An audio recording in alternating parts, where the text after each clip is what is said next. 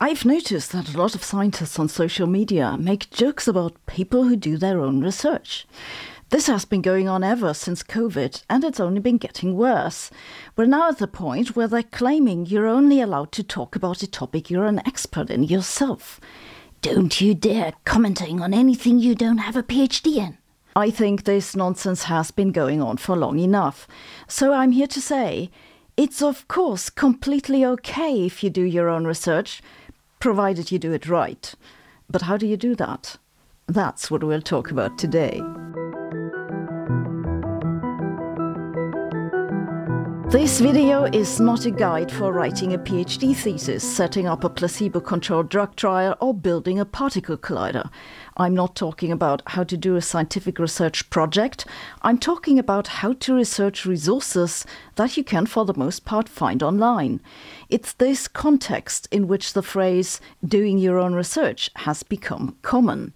As with most problems on social media, the idea that you shouldn't talk about topics you don't have a degree in started from a good place and then went horribly wrong. It began in the early days of the COVID pandemic, when few people knew what was going on, but they were difficult to hear amidst the noise of non-experts who generously handed out uninformed opinions. People who did their own research became a running joke for good reasons, and quite a few of them ended up on emergency wards. Unfortunately, the joke continued after the reasons were gone. And so here we are today, where you're not allowed to quote from governmental reports on, say, gender-affirming care, because that counts as doing your own research. And yes, I'm talking about this because it personally affects me. I frequently get people complaining, both here and on other social media, that I'm talking about topics I'm not an expert in. Marijuana, climate change, obesity, bees, AI, neurodiversity. I don't know much about any of those, or at least I didn't until I had to figure out how to pronounce tetrahydrocannabinol, yet that hasn't stopped me. Some people really don't like that. You've probably seen them in the comments here saying I should stick to physics. Indeed, why doesn't Sabine stick to physics? I talk about other topics not because I like to annoy people, though now that I think about it, that's definitely a bonus. But mostly it's because I like to be well informed about what's going on in science, engineering and technology, broadly speaking, not just my own niche in physics. And I found it difficult to find good information that's A, comprehensible, B, doesn't dumb things down, is C, politically neutral, and D, brief. So I decided to do it myself. And unlikely as that might have seemed 3 years ago, I'm now the owner of a science news business. When I talk on this channel, I don't talk as a physicist. I talk as a science communicator with 20 years experience, backed up by a team of scriptwriters and fact-checkers. Of course I talk about topics I'm not an expert in myself. Do you think the guy on the evening news is an expert on child soldiers in Congo? But I found it difficult to find people to work for me who are good at doing their own research. And so I was thinking, I'll do a video and explain how to do it.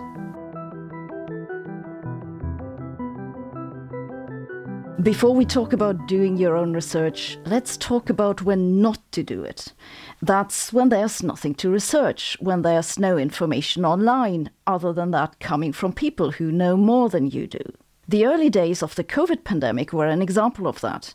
If you didn't know your way around with virology and epidemiology, you couldn't make sense of the little data that were available. Another case may be when information is classified. Nothing to research, so all you find online is just noise. In such cases, the best thing you can do is shut up and listen to the experts. This is why I don't talk about UFOs. This brings up the question of how to recognize an expert. That's a good question, but it'd lead us somewhat astray. If you're interested in it, let me know and I'll do another video on it. A big part of doing your own research begins before you research anything. Before you start, spend a moment to think about what you can reasonably expect. It takes about 10 years to do a PhD. It takes another 5 to 10 years to get a good overview on a research area. You will not reach the same level of understanding by spending a few hours on Google. No, you won't. You have to draw a line somewhere. Usually that's at a point where it just doesn't matter for your purposes. For example, when I was talking about whether to legalize marijuana, I didn't really need to know the biochemical pathways of THC. When I was talking about climate models, I didn't really need to know how to numerically integrate the Navier-Stokes equation. I find that it helps to make a list of concrete questions I want answers to before I even start. That prevents me from going down rabbit holes. Well, sometimes. Besides having reasonable expectations, I also have to constantly remind myself to be honest with myself and acknowledge what I don't understand. I know from past experience that if I start glossing over incomprehensible sentences, that much increases the risk that I make mistakes. A good example is the blunder in my video on the greenhouse effect, where I said that the gravitational force decreases with altitude, and that's why the air density decreases. Now, it's right that the gravitational force decreases with altitude, and it's right that the air density also decreases with altitude, but the former isn't the reason for the latter. Obviously not. If you think about it for more than a millisecond, that doesn't make any sense. The density would decrease even if the force didn't depend on the altitude. And why did I get this wrong? Because the combination of words sounded kind of plausible and I didn't think about it. I left the video up the way it is because it doesn't matter for anything else I said there, but I'm still embarrassed about it. Another example is the story about how the core of Earth supposedly started spinning in the other direction. Remember that? Someone from my team put this into the script that I was supposed to read. I couldn't see how that was possible. Where did all that angular momentum go? How could the core suddenly start going the other way when it's coupled to the mantle through a liquid layer in between? Just like that? Wouldn't you at least expect a very good explanation for how this can possibly happen? I didn't understand what my scriptwriter had written, so I had a close look at the paper. And sure enough, it turned out that the paper wasn't about the absolute rotation of the core, but the rotation relative to that of the mantle. The core of Earth used to spin a little bit faster than the mantle. Now it seems to spin a little bit slower. And yes, that actually does have a tiny effect on the length of the day. Suddenly, it all made sense. Now I understood it. Why did I not just read what my scriptwriter had written and make the same mistake as many others? Because I didn't understand it, and I didn't want to say something I didn't understand. So, when you do your own research, keep track of what you do and don't understand. Something else to get out of the way before you start is acknowledging your own biases. If you're doing research on a topic that you've previously put forward strong opinions about, you might be reluctant to admit that you were wrong. The best way I find to deal with this is to remind myself that admitting to being wrong is the hallmark of a good scientist. Yeah, I still don't like it, but it does help a little. I find it difficult, especially with topics that I have worked on myself, such as specific dark matter models. Another factor that can bring in bias is if you or someone you know is personally affected. Suppose you had an expensive and painful procedure that a doctor said would help you, but new research finds that this intervention doesn't have any clear benefits. You're likely to insist that it worked for you anyway, because that makes a good psychological protection. And that's fine if it's just your personal way of dealing with it. Not so fine if you tell others the study's wrong because you don't like the result. So we have reasonable expectations, honesty with yourself, acknowledging biases, and that puts us in a good position to start with the actual research. I suggest you start your research by looking for peer-reviewed review articles, governmental reports, lecture notes, and textbooks. Then you read them. Yes, this is going to take some time. No one said it would be easy, but you don't have to read all of this in great detail. Those sources usually begin with an overview, and most of the details that follow later won't be so important for you. The important thing to take away is what the key questions are that you need to pay attention to. A review article is basically an overview on the status of research, and some scientific journals specialize in them. The Nature Group publishes a lot of them, and if you can find one on the topic you're interested in, that's usually pure gold. You find governmental reports either on the governmental websites or that of the Ministry of Science and Education or whatever it's called in your country. Other good resources are specialized national institutions such as the National Academy of Sciences in the USA or the Fraunhofer Institute in Germany. After you know what you need to pay attention to, you can move on to meta-reviews if they exist in the field you're looking at. A meta-review is a summary of previous research studies. Meta-reviews can be great and save you a lot of work, but enjoy them with some caution. A summary of crappy studies does not make a good study. You should only trust meta-reviews if they assess the quality of the studies they summarize and not just lump together different data. And after that, you can move on to the most recent studies. Then you should have a pretty good impression of what's going on in the field and be well prepared to put new stuff into context. Okay, now let's talk a bit about how to search for scientific literature and how to understand what you're looking at. First of all, if you're searching for scientific literature, I suggest you don't use Google's main interface, but you use Google Scholar.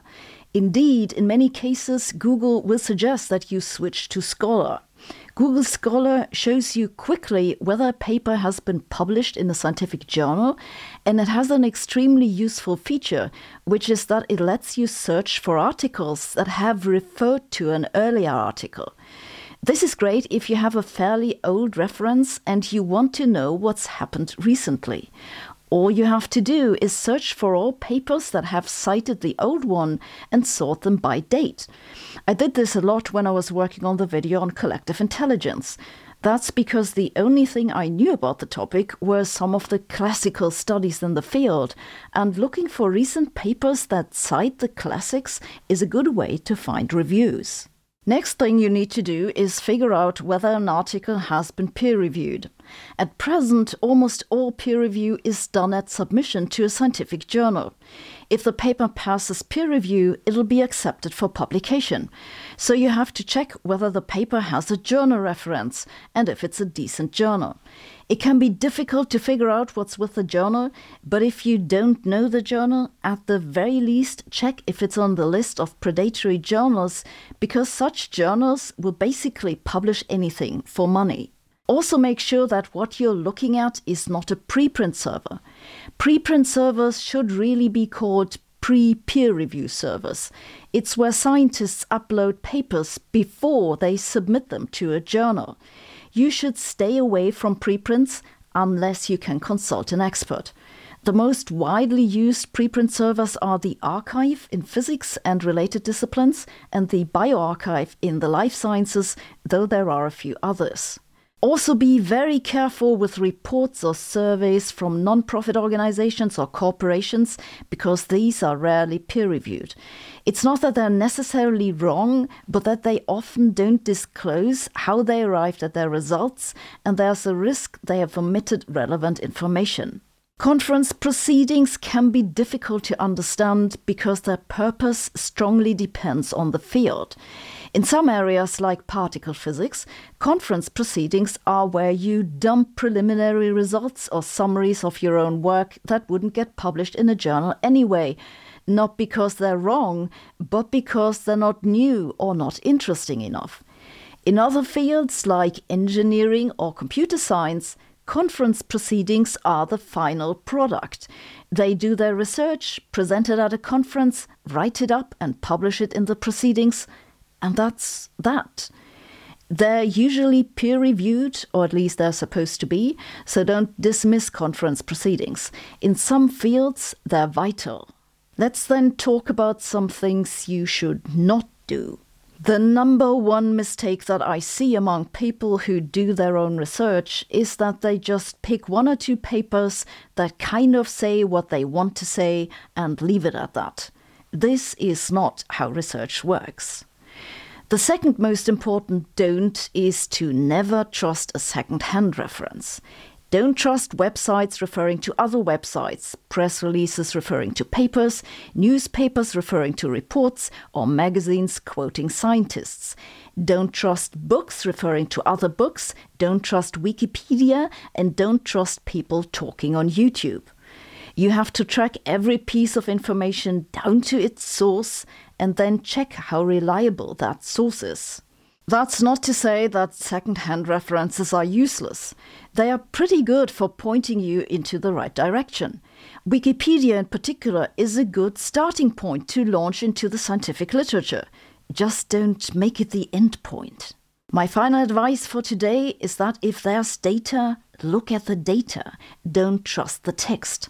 I see this all the time, that data in a paper don't support what the abstract or the conclusion says. For this, you'll have to know what p-values and R coefficients are and stuff like that, and that would make for another video entirely. So for today, let me just say that while outright scientific fraud is rare, it happens all the time that written text is sloppy or doesn't properly represent the data. Okay, in summary, before you set out to do your own research, clarify for yourself which questions you're trying to answer and if you have a reasonable chance of answering them in the first place. Acknowledge the limits of your understanding and possible biases. Once you've done that, start with the basics and try to get an overview by help of reviews and reports, then work your way up to more recent publications. Don't cherry-pick studies, don't trust text if there's data, don't trust second-hand sources, and don't trust me either. Thanks for listening. We'll be back next week.